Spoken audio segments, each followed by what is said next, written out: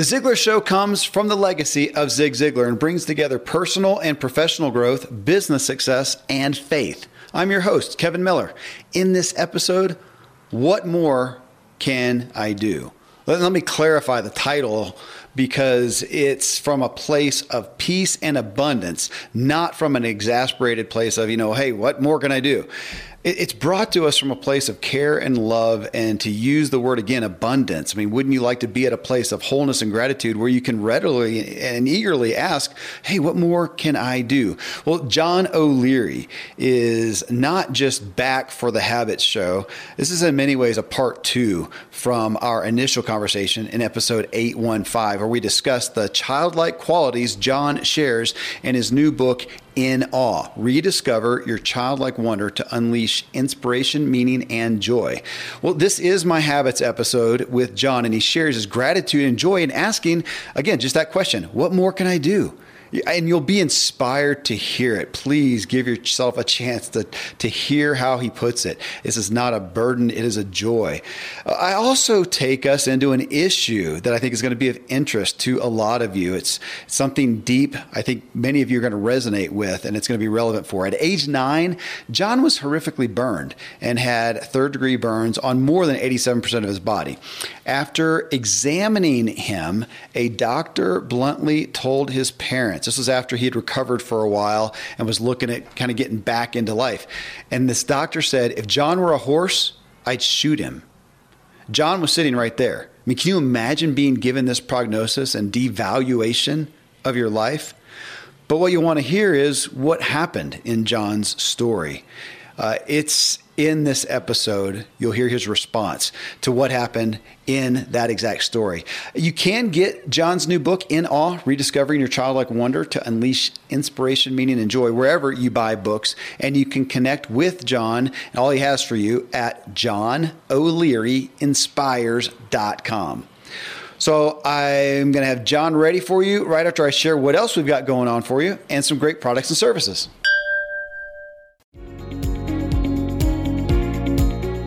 All right, John. Well, today I thought, let's start off the habits. I want to know what habits you have partaken of today. What are the routines, habits that today has happened? Well, it's funny. One of the things that you and I both share is this idea of starting our days early, starting the days with both water and coffee. So that's part of the habit that you and I share. Another one that has been beneficial to not only this day, but in the days leading into this day is getting up early, man. I have 4 kids. I'm married, have a busy life. And I find if I don't force myself out of bed, I just respond to the rest of the day, whether that's emails or phone calls or beeps or whatever the thing is, I'm being drawn by it rather than actively leading it.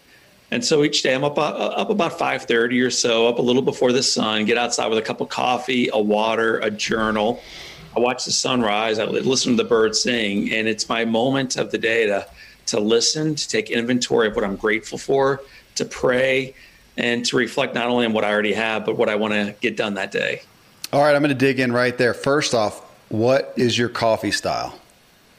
So Beth and I use a drip coffee now, and so nothing that impressive. Whatever she brings home from the store, I make it. It sits there for a couple hours, and about 10 o'clock or so in the day, we dump whatever remains out. Yeah. So the coffee style is whatever my sweet wife brings home from the store, okay. But it's drip coffee. So not a coffee snob. That's all right. At least you partake of the beverage. I partake, man. And I know enough to know when something tastes better than what I'm used to making. And that's common when I'm on the road or when I'm at a friend's house. But at home, beggars can't be choosers, man. I'm grateful for the gift of caffeine. Yeah. I enjoy enjoying my coffee, though I'll have to admit to some snobbery. Getting up early. So when did you start that? Because I didn't. I mean, it's something I hold on to dearly now, but it was not the majority. It wasn't, I don't know exactly. I'm going to guess, 7 years maybe. I'd have to go back and try to figure it out, but I didn't. I woke, I slept as long as I could, get up and then start dealing with everything. And so it was a big change for me. What about you? Absolutely. And naturally, man, I'm innately lazy. I'm lethargic. I love to be open to the day, whatever the day has in store. You find, though, that people who are people who are most athletic, people who are most in great shape, they diet and they go to the gym, and you're like, that's weird. They all seem to do that. Well, in the same vein, people who are highly effective leaders tend to start their days early. They tend to get up early. And so that's not my habit naturally. My habit is to get up when I finally yawn, hopefully on a Saturday before the banks close, man. That's the good old days. If I can get to the bank before it's closed, I'm high-fiving myself. If I can have breakfast from McDonald's before they shut that thing down at 11, I win the day. Yeah. That was the old me. But in taking notes of people who lead their businesses, their families, their faith, they're concerned about their physical health and making a difference in the community, all of them, for the most part, almost all of them have in common this desire to drive the day. They get up before they have to. Well, I got to admit, I don't know if now I do. I enjoy getting up then, but it was mainly just because of the kids' schedules. If I'm going to, like you said, if I'm going to have that time in the morning to center myself, to set myself, I've got to get up early because, school schedules or even just little kids, either one. And now I've gotten in the habit, but yeah, it's still, if I don't take that, it's just too easy for other things to jump in. So I've had Hal Elrod on the show, Miracle Morning, Raman Sharma, the 5 a.m. talking about that. And it is interesting when you look, I haven't thought about this till now, when you look at habits. How many times do people write an entire book devoted to a specific habit? I'm trying to think of one. Sleep, I guess. Those, there's some books out now on sleep, but I don't have one on, somebody wrote a book on push-ups or even devotions, or you mentioned journaling. We all talk about it. I don't know so for early to have a focus like that says a lot to me. Now, you did mention journaling, which we talk about a lot. So many people as well testify to that, but I found out that people journal very differently. What is your methodology or content that you journal? So it's similar to what I speak on frequently. So when I guide an organization through our motivational message, frequently I'll use 3 questions to help them to become more highly effective as individuals and as organizations. And the 3 questions are: why me? Who cares? And what more can I do? Why me? And the idea is to begin your day before you need to. So if you are the kind who is racing after your day just to get out the door on time or get the kids to the bus or whatever it might be, well, then maybe it's time to set our alarms 10, 15, 20, 30, 1 hour early. And I can think of no better way than to ask the question, why me? Kevin, I love sunrises. Sunsets. I've known that about myself for as long as I've been aware, man. Since I was a little boy, I love sunsets. But there's something about a sunrise. There's something about the whole world being dark, everything, and quiet. And there's a few birds up. There's maybe a couple joggers or walkers up. But for the most part, man, it's quiet. And you get to sit there in your backyard, patio, screen porch, wherever it might be, look to the east. And then eventually, man, you watch the sky turn from dark to gray. And then there's this little shimmer of light, and it starts cutting through the darkness, bringing light into the day. And for you to have a journal in front of you and to be taking inventory of how good life is, that doesn't mean it's perfect. It doesn't mean you're always healthy. It doesn't mean you're completely financially stable right now. It doesn't mean business is going perfectly right now, or your relationships are gangbuster always. It just means you're going to begin your day in a place of gratitude. And it is the most critical place to begin that day. So I begin every day outside with that question in front of me, why me? Well, so let me ask, you said a couple things there. So when we talk about journaling, you mentioned gratitude, but what I find is people often, kind of a basic way to start journaling is just to give a history. Gosh, yes, this is what happened yesterday, which I think is great to take into account and conceptualize what actually did happen, the day before or whatnot. So that's good. But then you talked about gratitude. A lot of people, testify to that. I'm going to write down things that I'm grateful for. Then there's plans, of this is what I want to accomplish today. And then the fourth area that I see, and I'm just making this up right now, but as you were talking, I was thinking about it. The other one then is kind of ideas, thoughts, feelings. I'm going to put those in one category: ideas, thoughts, feelings. So where would you say, do you do some of all of those? Do you gravitate more to one primary category? So the answer is yes, but not in exactly the linear fashion you might think. So the morning's just about centering and prayer and gratitude and reflection and making sure that I'm breathing and like really recognizing the gift that this life is. If you read the headlines, you're convinced that there's no reason for hope. But if you can just go outside and look out the window or look toward the east, gosh, there sure seems like a lot of reason for hope. Yeah. So I do start there. Then to answer the original question you just asked, my ideas, my dreams, my inventory of the day, that's at the end of the day when I ask the question, what more can I do? And I have a journal right next to my toothbrush with the question on top. The question is, what more can I do? And for me, that's a question I learned, and you and I recorded a whole podcast 150 episodes ago on this one, the Jack Buck story. This announcer who showed up in my life when I was 9 years old and burned and dying, and he walks in, he sees that there's no reason for hope in this little boy's future. And rather than just giving up on this kid after visiting me one time, he's told by the staff, John's going to die. But he went home that night and he asked a question. And the question Jack asked 33 years ago was, what more can I do? What more can I do? And in answering that question, he became a Hall of Fame announcer. In answering that question, he received a couple Purple Hearts. He raised 8 healthy kids. He did a whole lot of great things in his life. But in answering that question that night on January 18th, 1987, he comes back the following day and he visits John O'Leary. And then he does it again the following day. And we begin this relationship together, this relationship built toward hope, this idea of John O'Leary Day at the ballpark. And so he taught me that question 3.5 decades ago. It changed his life. And as a little boy, I observed this and I wanted to do likewise growing up. And you and I recorded another podcast somewhat recently around a journal I kept for my wife. Yep. Why would you keep a journal entry for your wife every single day? Where did that idea come from? Well, for me, it came out of asking a simple question one night. What more can I do to be a better spouse? Sometimes it's about being a better dad. Sometimes it's about being a better leader in my faith, a better example in my organization, a better in my health, better in my charitable giving. But what more can I do to make a greater influence through the days that I have? And so that question's all around brainstorming and ideation and creativity and tracking the day and making it better for tomorrow. Okay, John, I can't reach it unless I take my earphones out. I was going to show it to you. I started the journal for my wife. But I'm so excited. Yeah, I did an entry today. I keep it right in the top of my backpack where I take a laptop back and forth, and I started that. I want to ask you about we're going to veer a little bit around. Habits is my muse, but I'm not going to miss some valuable rabbit trails. When you say, what more can I do? Speak to that, or I want your thoughts, because I'm sure you know people, and you may have been that people at some point where you feel like, oh my gosh, I don't need to hear what more can I do. I am pouring out. I am doing so much.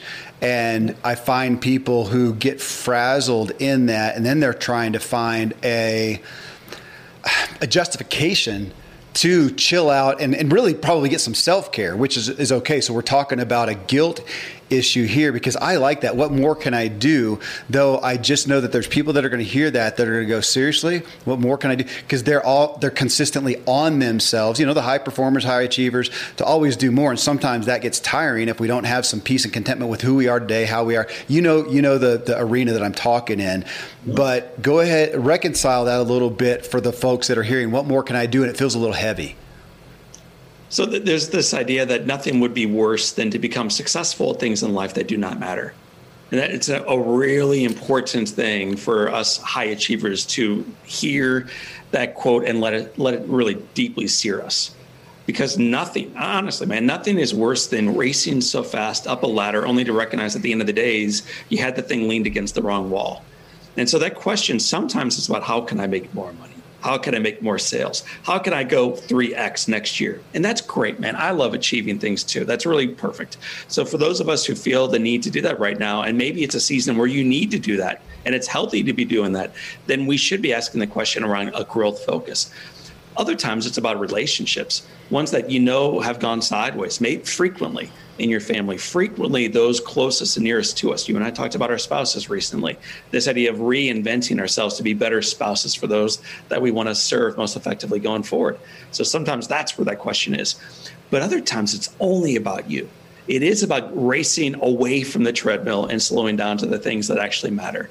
It's about taking inventory and taking pause, what's happening in your health, what's happening in your personal finances, what's happening as you sprint through life. And so I do think it's really important that we understand this question can be externally oriented, where you're talking about growth. But other times, as you said, in the way you asked the question, it's about slowing down. It's about breathing. It's about sleeping in. It's about, really deciding not to pursue the next step that you thought was going to lead you to success, because you're starting to reimagine what you think success ultimately might mean. Okay, I like that, because you reminded me of my dear friend Randy James talking about, and he's like me, possibly like you, and a lot of folks listening who are very production minded, and his concept that he reminds us of often is we need to do the hard work of relaxation, because it's hard to slow down. And you mentioned seasons and cycles. I have grown to appreciate that, and like you, witness so many successful people. They don't always go every single day, and I found that having peace with, you got a book deal or a book coming up, man, you're putting in some longer hours as a cycle, a season, but then it's going to end, and let it end and have some rest. I do want to, yes, please. I have a friend who I work with, one of the coaches in our organization, and he always has this thing like slow down and don't miss what's in front of you. Don't miss what's in front of you. Don't miss what's in front of you. And so I was talking to him about my little boy, Patrick, about to turn 13. And Leary, don't miss what's in front of you. Do the next best thing for him. And Patrick loves basketball. He just loves basketball. He believes he's going to be the next NBA point guard. I'm not so convinced, man. He's got the O'Leary genes flowing through his body, but you never know, man. Miracles happen. So last week, rather than racing through work, I took the majority of a day off when he was at school and painted the key and the 3-point arc in our backyard. So it's, in quotes, disfiguring our driveway. It's taking me away from the work I should be doing. It's getting me away from achieving greater success organizationally and financially. And in asking the question and answering it, what more can I do? I realized on that day, it's about slowing down, taking a day for myself, but taking a day to reinvest that time into one of my little ones. Don't miss it. Don't miss it. So it's something I think we all need to hear from time to time from a friend. Sometimes the reflection in the mirror. Don't miss what's important. Absolutely. Yeah. I'm grateful to have my wife often call me to that. And I've got an older son who is prone to, sit there and eat his breakfast alone and just looking out the window or whatnot. And I would have been the one. No, I have been the one in the past to say, oh my gosh, man, how can you just sit there? Do something. You could be reading right now. You could be whatever. And I don't know if it came from us, if we heard it somewhere, but through dealing with, or my witnessing of him, we got the concept of don't just do something, sit there. And man, I can't even say it. I can't even get it out well, because it's so antithetical to my wiring, but I'm learning, John. Well, it's called Sabbath, and we need that weekly. We need to bake in vacation periods throughout our months and our years. But even throughout our days, man, you got to pause to truly do effective work long term. You got to have little baby Sabbaths built in throughout your days even. I think your son's onto something. You are listening to The Ziglar Show and this Habits episode with John O'Leary. Next, I asked John what Sabbath looks like to him.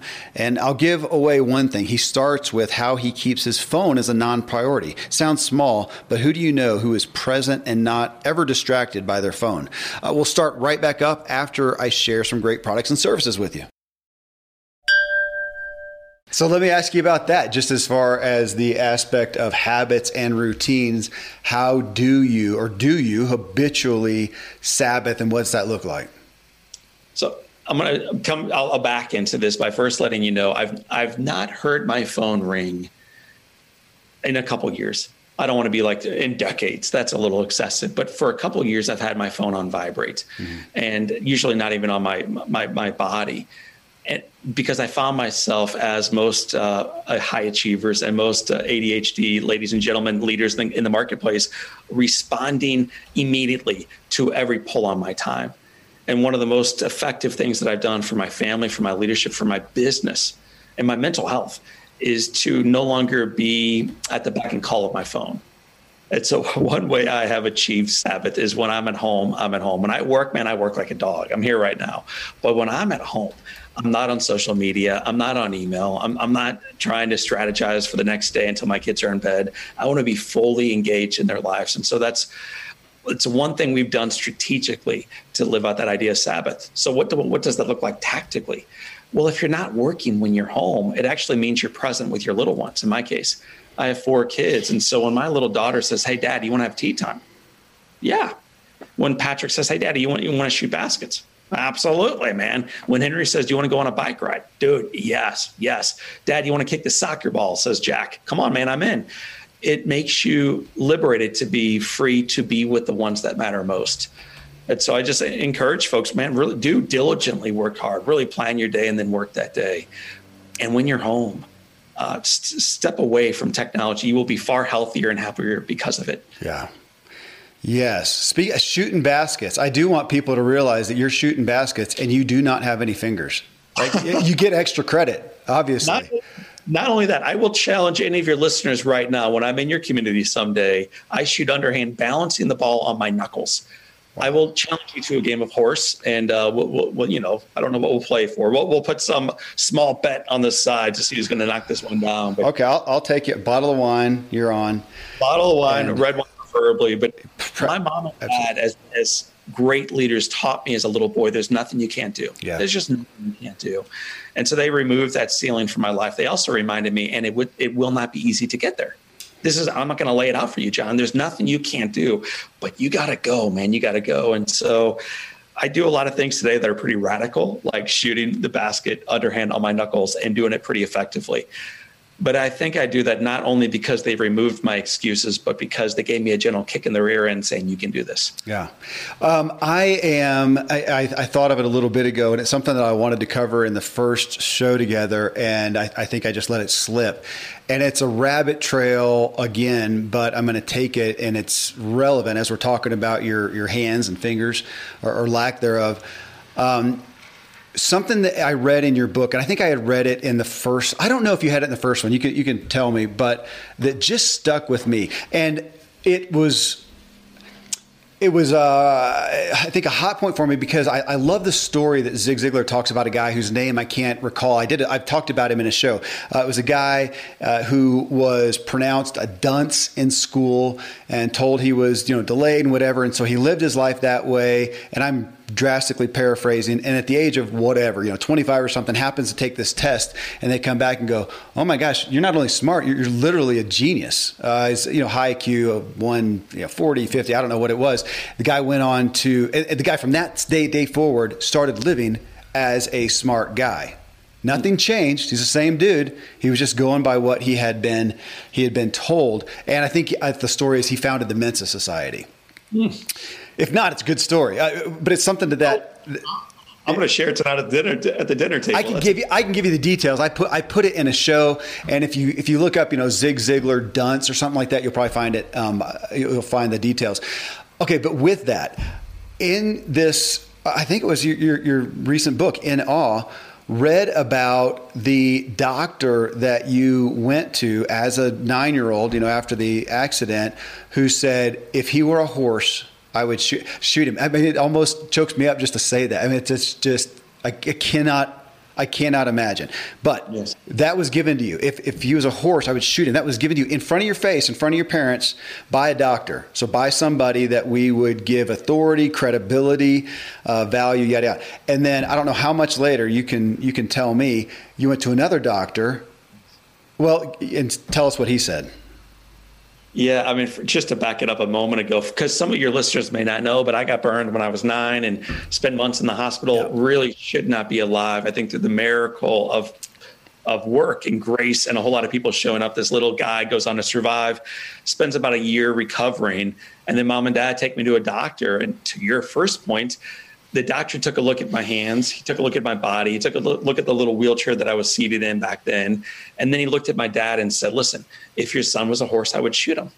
And so that was crushing. That was, in my own world, far worse than even being called a dense. Oh, it's diabolical. And he said it not only smugly, but sincerely. Just like there's no really meaningful life here. So about a week later, we go to another physician's office. His name was Dr. Carlos Papalardo. And what I remember, Kev, about this guy most is he walked into the room. He had a file in front of him, and he was singing in Italian.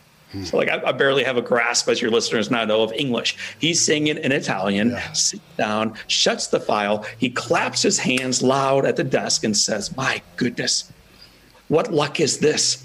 Has it come to pass that today is the day I get to meet the miracle boy himself, John O'Leary? Has it come to pass?" And with that, he claps his hands again. He grabs the file. He opens it back up, covers his face, walks out of that room. And my mom and dad are like, we're looking at each other like, what was this? Then he opens up the door, looks directly at me, not at my mom and dad, looks directly at me and says, "Oh my, were you here the entire time?" And I'm 10 years old at that time. So the hook is completely now in my mouth, and I'm taking the bait all the way to the finish line. And he goes, "I am so embarrassed. My name is Carlos Papalardo." And then he says, "May I shake your hand?" The other guy never even introduced himself to me. He shakes my hand firmly, says it's an honor. At the end of this hour consult, my dad says, "Doc, what do you think?" And so you remember the last diagnosis. If he was a horse that shoot him. So we're waiting. We don't know what the diagnosis is. And my doctor friend, Carlos Papalardo, looks at my dad, then looks at me, looks at my hands, looks up at me and says, "Denny," that's my dad's name, "your son, his hands are as beautiful as an Italian sunset."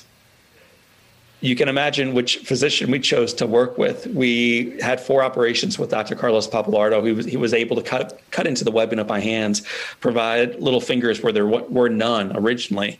I have the ability today, Kevin, not only to shoot baskets on my knuckles, but to write and type and hold a mug and type, on the computer and everything else through this guy's incredible work. But far more than his work, it's that ability to see beauty where others see death. And now if we pull this thing through into society today, I'm not trying to make a societal point, but I will. We have politicians on both sides of the aisle. We have a media pervasively. We have neighbors on every side of the street who are telling us that our world is ugly, that there's no reason for hope, that it's never been worse than these days. There's a whole lot of people saying that there's a horse that ought to be shot. Yeah. We need, and not like we want, no. We need leaders to step in and say, my gosh, it is not perfect and it will not be this side of eternity, but the foundation is firm. The best is in front of us. It's time to roll up our sleeves together, lock arms and do this thing, man. It's as beautiful as an Italian sunset. It's a perspective issue.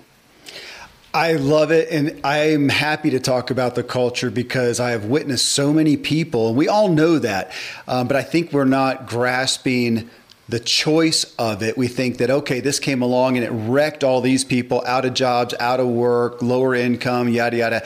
These people, it helped. Hey, if you sell masks, you're raking in. And it's just circumstantial. I mean, I've seen so many people with so many businesses to realize that the majority of it is just what they did with it. Those who took it and said, oh my gosh, we are wrecked, they're wrecked. And the other ones who said, well, what are we going to figure out? How can we paint a sunset with this one? And they've gone, as you and I talked about, I don't know if it was online or offline, but talked about, they pivoted and they're doing, some of them are doing far better than they were to begin with. Some are doing, well, you talked about it in the show. You're about 60% of where your business is, but that's better than 10% or no percent.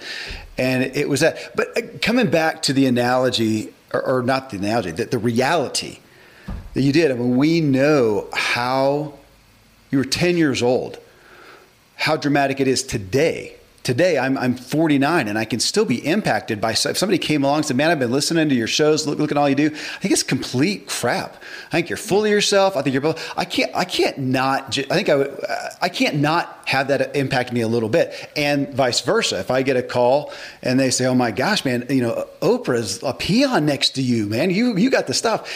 It matters. I mean, it just does. And so for you to be given that in a span of a week, did you say? Yeah, a week. You could have gone either way. I mean, you could have gone either way because people are going to hear that and go, okay, well, you were saved by the latter doctor. I mean, you could have reversed the roles, I guess, and had that. But either way, you got to choose which one you went with. And I don't know if you look back then and say you did make a choice or that latter doctor did help you. I don't know. How did you grapple with that? So I think it's a microcosm, a beautiful story that illustrates a life journey for all of us. Sure. It's a pretty powerful thing. When you hear about it, one doc saying, I'd shoot the horse, and the other one saying it's as beautiful as the Italian sunsets I used to watch growing up in Italy. It's a beautiful story that illustrates what is possible in each of our lives. It's a true story in my case, but I think it proves truth in all of our lives. Yeah. And Kevin, I think what you're hinting at is, John, at age 10, that would have been hard to hear. Kev, I think it's harder to hear in your 40s. I think we were far more resilient, faithful, tough. We bounced forward as kids. I think now that we're stuck in our ways in our mid 40s, these things can be the end of the day. So someone were to say to you, your podcast is lousy, you're full of yourself, Kevin, get off the high horse and come on back down to reality. Man, that could be a death blow. That's the kind of thing that really can jar us away from moving forward in our business, our lives, our families. And so then the question we ought to be asking is, so how do we return to that resiliency, that faithfulness, that hopefulness, that joyfulness that we once had as children? Yeah. That even a doctor who said, I'd put a bullet in you, even that didn't ruin my day. I remember kind of laughing about it. I wasn't happy about it, but I remember thinking, what a jerk. But it didn't bother me. And I remember, because it was a 7-hour drive from my house where that doctor lived, my mom and dad cried the majority of the way home. I never understood that, not until I became a dad myself. Wow. I never understood, why would they let some stupid doctor ruin their day? Man, I'm 10. I wonder if the baseball game's on tonight. I hope it is. That's my mentality. It's called living in the moment. We let some commenter on our podcast ruin our lives. That's our adult mindset. And so we got to return to this raw, ferocious optimism that we had as children and can step back into as adults. Well, which is the focus of your new book, In Awe, folks. And if you didn't hear the first show, which will be the 2 before this one, and talking about those childlike qualities. I did exactly what I said I'd do after we did the first show together, and I went home and talked to my family about it. And it's been on my mind as I've seen my kids, and to see my little ones who are so proud of all that they do, and to see my older ones. That was where it was great to talk with and say, see, guys, that there's this coming of age, this coming of awareness, and you start to minimize, start to diminish. So now you're aware. Don't let that happen. It was great. It was, again, just so powerful. Okay, I do want to come back to a couple habits, and I do appreciate you talking about the phone, man. I carry my phone everywhere, mainly because I play music on it. This is my music source. I'm never without music. If I'm in my office, I'm listening on my, through my speakers and stuff. But when I get home, what's that? Your guy today. Who are you listening to? Today, I was listening to, I can tell you, because I did something different. I did this easy bike ride, and I put on, and I listened to a new group called Rise that I just found through a station. And then Josh Garrels. Rise is not totally, it's kind of fun music, but it's not, I wouldn't say it's safe for the whole family. Then I listened to Josh Garrels, who is I do not know the dude, but somebody got me on one of his songs. I started listening, and he's a Christian guy who apparently doesn't want to be associated with being a Christian guy. I heard the story, do not know if it's true, but it's interesting that he was nominated for a Dove Award, which is the Christian musical, or Christian, I think it's music, and he didn't want to do it because he didn't want to be lumped in with that. But the guy just has some good tunes. So that's what I was listening to. Then I have a playlist. My Spotify playlist is kind of the family. My kids, it's one of the high points of being a dad, is my kids say that my playlist is the best of any that they have. They dig my music. And so when I get home, it goes into the speaker because I start cooking and we got music, and it's my phone. So it's the music player. So I'm not on it at all. But, I don't do phone calls, or I don't take phone calls unless they're scheduled, or it's my family and I can see them on my contacts list. Otherwise, I just don't answer them. Everybody knows to text me, and then I can respond when it's convenient for me. So yeah, my kids have nobody I know, and I'm saying this with gratitude and pride. I'll admit it, that I'm not the guy that ever looks at his phone, unless every once in a while I'll do a lunch with somebody. I'll say, man, I am so sorry, but my wife is down in the Springs. I do have 6, 7, whatever kids here at various places, and I'm kind of on call. So I am going to leave it there. And if you see me peer over it, it's just to make sure nobody broke a bone, because I did it once, John. I did the nice thing at lunch and I put it away as I'm not going to look at it. And it was literally that thing. My wife she works a couple days a week, and she was out of commission. And then when I finally picked it back up, it'd been like 35 minutes. They were trying to get me from school. One of my kids broke their arm. So that was my call to arms, to at least look at it, 10 years ago on December 7th, I had a client's lunch, and phone was off. Looked down about halfway through, had 13 missed calls from my wife. Oh. And her water broke at her off. Oh, goodness, yeah.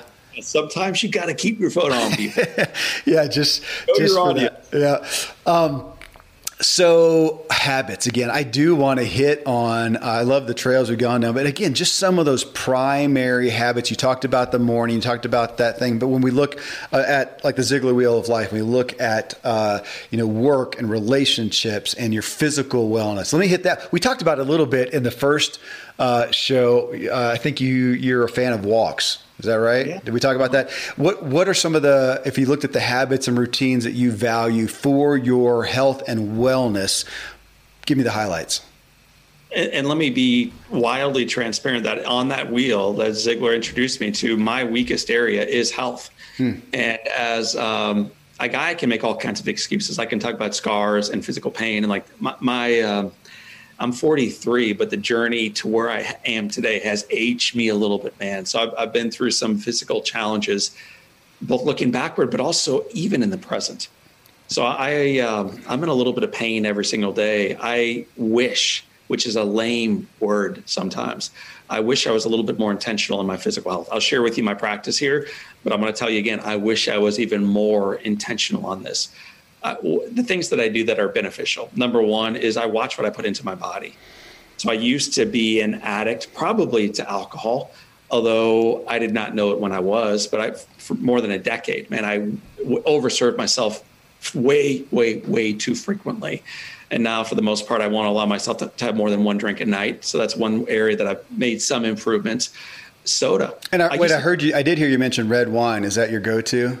I do love not every night, but I'll have a glass of red wine, man. I love wine. I do too. But now I think, Kevin, if I'm just being totally honest, man, I used to love it.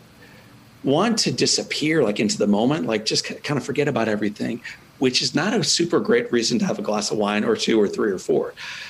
Now when I have a glass of wine, it's to really celebrate a moment. Yeah. It's to enjoy a taste of something. It's to celebrate something with my wife or a friend.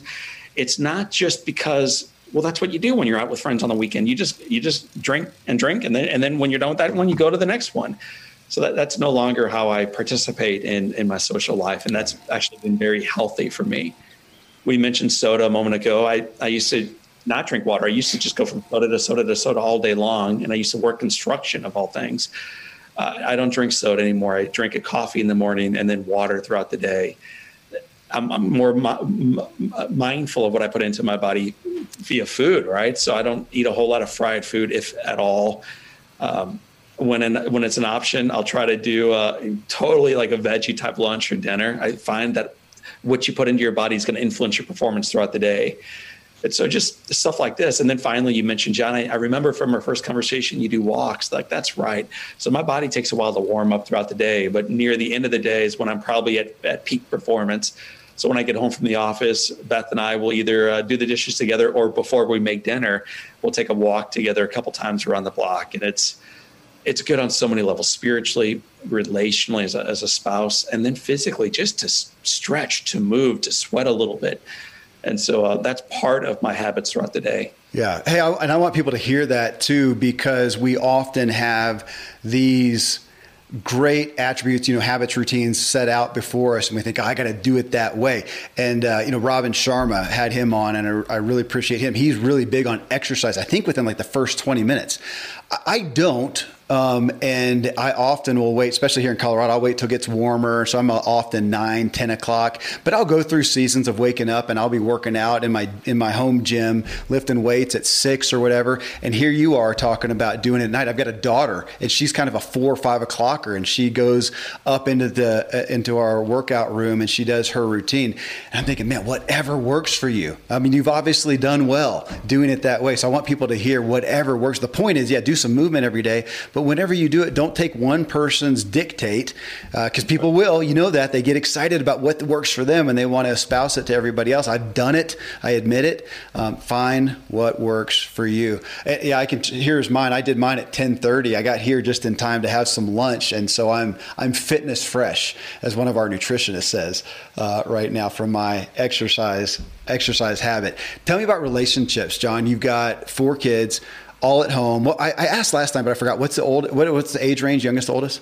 14, 12, 10, and 8. 14, 12, 10, and 8. 4 kids. So your home is full. Granted, you get a lot of time with them. What are some of the relational habits that you put in place with kids, with wife, whatever, to keep those relationships where you want them? So I'm going to go back to pre-COVID, because that's where we eventually will return to when the new normal returns. Yeah. God willing, in early 2021. But Beth and I take one date night a week. So that's very helpful and healthy for us as a couple to see each other face to face. No distractions, no phones, no kids, no work.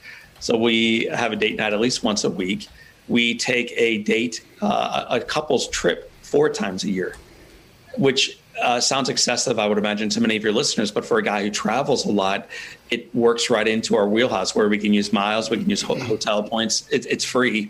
And we get to go to paradise together for a couple of days to reconnect. I get a little bit of work done, but primarily my work is to fall back in love with my wife. So those are cool things she and I do together. We walk every night together around the block a couple times. We have a family dinner. So this is all the Beth and John stuff. And then the final thing we do together, without getting overly intimate, is we go to bed every single night together at the same time. And there was a time in our marriage where I prided myself on being the hardest worker in the world, man. I would stay up until 2 a.m, get up again at 5, and I was going to prove myself to the world. That's fine. But I have recognized as I've aged a bit that the most important relationship should not be with the one at my office. It ought to be with the one that I am lucky enough to call my wife. And hopefully she feels lucky enough to call her husband. Yeah. And so I've committed to go into bed next to her every night. That also, because she goes to bed about 10:30, it allows me to get up at about 5 or 5:30 and feel highly refreshed. So that's on the Beth side. With the kids, I take one kid on we call it a daddy trip every year. So they get to look at my calendar and pick where they want to go. They get to book the hotel. They get to book every single activity we do while we're there. And my job is to say yes to them. That's not to spoil them. It's to liberate them to decide the path they want to go on this weekend with their dad. So whether it's a water park or it's just Dad, let's rent rooms, let's have room service and watch a movie together, whatever they want to do, I want to say yes. I want them to be the star. So it's a really cool time for a dad to connect with his 4 kids. So I've really enjoyed the dad trips. And then daily, I'm highly intentional that I want to spend some one-to-one time with each kid. I read years ago, Kevin, that the average eye contact a child receives from their parent is less than 8 seconds per day. Holy smokes. You might be thinking that's nonsense. I really challenge you as a parent, if you have kids still at home right now, ask yourself if it really is nonsense in your life. When you think about the pace that your life is lived and the sprint that they are under, the sports activity, all the things we do, how often are you belly to belly looking square into their eyes and they, as importantly, looking into yours? So I want to make sure every single day we spend a focused amount of time where I'm looking into their hearts and they're looking right back into mine. Well, goodness, with that stat, you'd be a rock star to spend 1 full minute, 60 seconds, eye to eye in comparison. I did not know that. That's daunting. That's horrific. I want to ask you because, date night once per week, people hear that. And what I have found is when people hear that and think, okay, I need to start doing that, they often struggle with, what do we do? So I'm going to ask you, what do you guys do? Because, the consummate thing is, well, we go to dinner and a movie and, what do you guys do on that date night? Yeah. So we seldom go to movies. Beth loves movies. So occasionally I'll take her for her. I always find that movies are great. So I'm not trying to knock those who love movies. When I'm with her, I want to talk to her, man. I want to hear her. I want to see her face. I just want to really be present with her. So sometimes we'll do the movie thing. Generally, though, it's going to be a dinner somewhere. It's going to be, man, I consider a date hopping in the same vehicle, driving to a place that is sold out, recognizing, well, that's not going to work, and then driving home. Like, that can be a phenomenal date.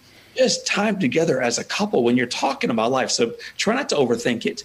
If, however, you're in a place in your relationship where you're struggling, one thing that some of my friends who do a little bit of marriage counseling suggest is that you plan the date for your significant other. Don't tell them what you're doing. Just plan it. Make it as fun as if you were courting them again. When you surprise them with flowers when they got into the automobile, when you surprise them about, they love Italian, but you haven't had Italian in 6 months because you've been busy and there's too many carbs in it. And you don't want to gain, weight over the weekend. Fine. But he or she loves Italian. Surprise them with that reservation from the very first date that you had together at that place. Just be a little bit more romantic. And the amazing thing is that what you focus on grows. Yeah. So in trying to be a little bit more of something, you'll find yourself connecting more deeply with a person that maybe ultimately we should have been more romantically and intimately involved with in the first place. We sometimes let these things go stagnant, and stagnation over time leads to death. Your statement, I'm going to send it to my wife after this because she has said it in so many ways, though not as concisely, I guess, taking time to fall back in love with you said wife, but with my spouse. You say you take a couple's trip for a couple. You mean with other couples or just the two of you? Just the two of us. Okay. I figured you did, but I wanted to clarify. We do as well. We do usually one or two big ones, to the Mexico all-inclusive resort or whatever. But then we'll do an Airbnb, or my wife does, you talked about the point, she does the Hyatt thing. So we'll go to the Hyatt 5-star whatever deal and hang out there, and that's it. She'll say that. My kids, let me testify to this. I've got older kids, and some of my listeners have heard this, though I don't know all of them. And I won't go too deep into it. But my kids, there was one point where my wife and I, it was tension between us at the home, and one of my kids said, "You guys need to go away together. You're better when you do." And talk about convicting, but I love that, taking time to fall back in love. I just appreciate your testimony of that, because do I always love my wife? Yes. She has my commitment. She has my devotion. Do I always like my wife? No. And do I have that feeling of in love with her all the time? No. But man, when we do those getaways, especially because we'll go for, 3 days is an absolute minimum, but a lot of times we're at 5 or 7 days on that. And it's a different world than being home, being co-parents and partners and all that. So falling back in love with your wife. Thank you for putting it out there. I will send that to her because we're actually due one. So, okay. And a couple little bullets just to add to that. Please. For folks that don't have the Hyatt 5-star points or the other points that we might sometimes use, man, send the kids to grandma and grandpa's for the day or the weekend. It can be in your own backyard. It can be in your own bedroom. You don't necessarily need to go to Mexico and drop $6,000. So the point there, Kevin, is there ought to be no excuses. Mm-hmm. There's a neighbor, there's an uncle, there's an aunt, there's a loved one who can take the kids if you have kids, take the animals if you have animals, and take the excuses that are keeping you from doing life in a really intimate, romantic way, where you can look at this other person and say, man, I still do. I made that commitment 6 years ago, 16 years ago, 36 years ago, and I still mean it. I still do. Yeah. Because sometimes then that wake that you come out of those weekends with can allow you to get through some of the grind that normal life frequently does indeed produce. That makes it hard to like. Yeah, thank you for putting that out there, and appreciate you saying that too. That doesn't have to be the 4-star or the 5-star resort or whatever. We have done that with not only getting a couples getaway, but giving each other getaways. And it's kind of be a bit of a habit amongst friends that if somebody's leaving town, their house is empty. Does anybody want to use it? Individually for a getaway from everything, or for a couples thing, and that costs absolutely nothing. I probably do that once a quarter. I'll end up and I'll just hang out at somebody's house for a couple nights because they're gone, and that's cheap and easy. Well, I don't know if we can get any more value out of this show, but I will ask, when you look at the Ziglar Wheel of Life, are there any other primary habits and routines that you are very consistent on that you would say these are top of the list of value that I don't let these go ever, or very, very seldom do I skip these? Just on the spiritual aspect, for me, my life is organized, or literally organized around my faith.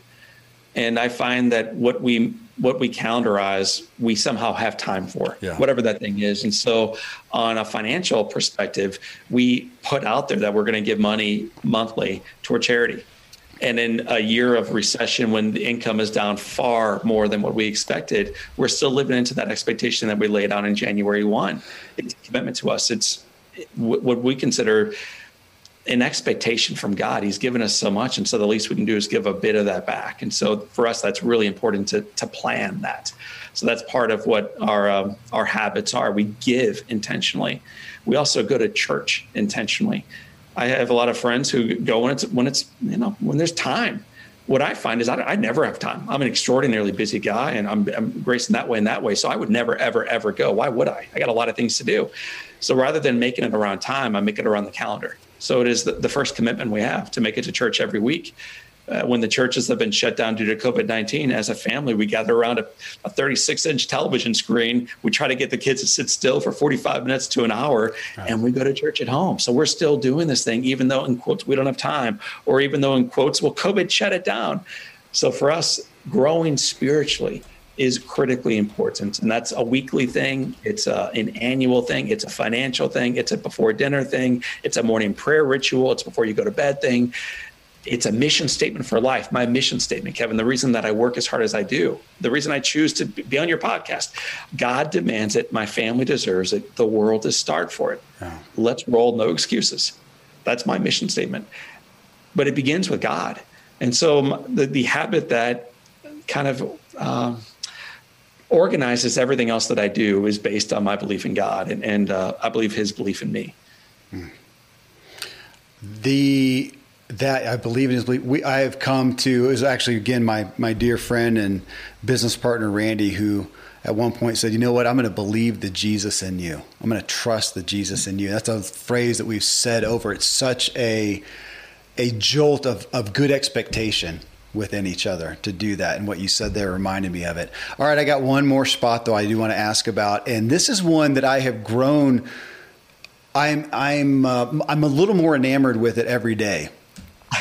And there's some reasons behind that, but it's just of interest to me as I view people out there who are achieving good things. Things that I value is the personal spoke, the things that you do just for John. And I've often tried to couch those in the things you do that are fun or play, even though I admittedly sometimes struggle with ever doing things that to me are fun or play. I don't even resonate with that. I'm going to produce something, but hobbies is another, fun, play, hobby, something that you invest in, or just self-care, however that speaks to you, but the things that you do to make John be the fullest John he can be. Man, so I think we've been hinting at it the entire time. So I'm going to echo a little bit of what we've said. In some regards, I feel as if watching that sunrise is only for me. I may do more at work because of that. I may live longer years. There's a lot of research around gratitude leading directly to longevity, believe it or not. So although it might help me live longer, I cannot tell you how filled I get when I watch a sunrise and when light for the very first time hits my face in the morning. Like, it's, to me, like I have goosebumps right now as you and I are talking. Blows me away, man. Being with my kids. It's for them, I guess. But man, I feel pretty selfish when I'm out there shooting baskets. I feel pretty selfish when I hear him say, change, Dad, or splash when he makes a three-pointer and I get to kick him back the ball and he gets to shoot again. I feel like that's for me. When I'm braiding a little girl's hair, when she's saying to me, watch me do the somersault. Yes, I'm doing it all for her, I guess. But man, I feel awful selfish when I'm in that moment. Even when I'm going to bed at the end of the day next to my wife, who I'm still pretty wild about, even today, 16 and a half years in, to roll over, kiss her goodnight, and look at this girl that I think is prettier now than she was when I said I do 16 and a half years ago. I guess I'm saying goodnight to her for her, but it's a selfish motive in some regard. So my personal spoke is filled by being present to those around me. Yeah. I appreciate that about your wife. I always feel like I kind of always desired a cougar. Well, now that my wife's 50, I got one. You know, it gets better all the time. I'm achieving that goal, and I got to stay with the same woman. It's just the best of all worlds. That's awesome. So I appreciate your testimony, man. Thank you for the behind the scenes, for sharing. I love the rabbit trails we got on. Those might be right there worth the price of admission. But just a gift to share with you. I could have these conversations constantly with you. Yeah. Maybe we should have a Zoom coffee every week or something, man. Just thank you, John. Thank you for doing what you do. Thank you for putting your heart out there and letting us all benefit. And to all my friends who feels that, man, I'll never do whatever these guys are doing on these podcasts week after week, I just think it's about progression. Yeah. So when you drink again, when you overeat again, when you sleep in again, when you say something you regret again, all this stuff that we do as human beings all the time, I think you got to offer yourself a little bit of grace to learn the lesson, lick the wound, and then do a little bit better thereafter. So don't let your mistakes be the end of the journey. Let them be utilized to not only shower grace into your own life, but to offer to a community that is desperate for it. So it can actually be the birth of empathy in your own life to connect to those around you. Perfect anchor for the show, brother. Thank you, John. Just a pleasure. Thank you, Kevin. Well, friends, I am enamored with that issue of, has somebody devalued you? How did it affect you? And I want that childlike quality to just let it roll off my back like John did at 9 when that first doctor gave such a horrific prognosis. Again, you can get John's new book, In Awe, Rediscover Your Childlike Wonder to Unleash Inspiration, Meaning, and Joy, wherever you buy books, and connect with all John has for you at JohnO'LearyInspires.com. Coming up in episode 818, coaches, consultants, and counselors, the most challenging part of your business. What is it? How many of you are incredible with helping people, clients, but it's other areas of your business where you struggle? So I asked the Ziglar audience just that. Coaches, consultants, counselors, what area of your business is the greatest challenge for you? Tom Ziglar and I read through the comments and gave counsel primarily to the business of coaching, consulting, and counseling.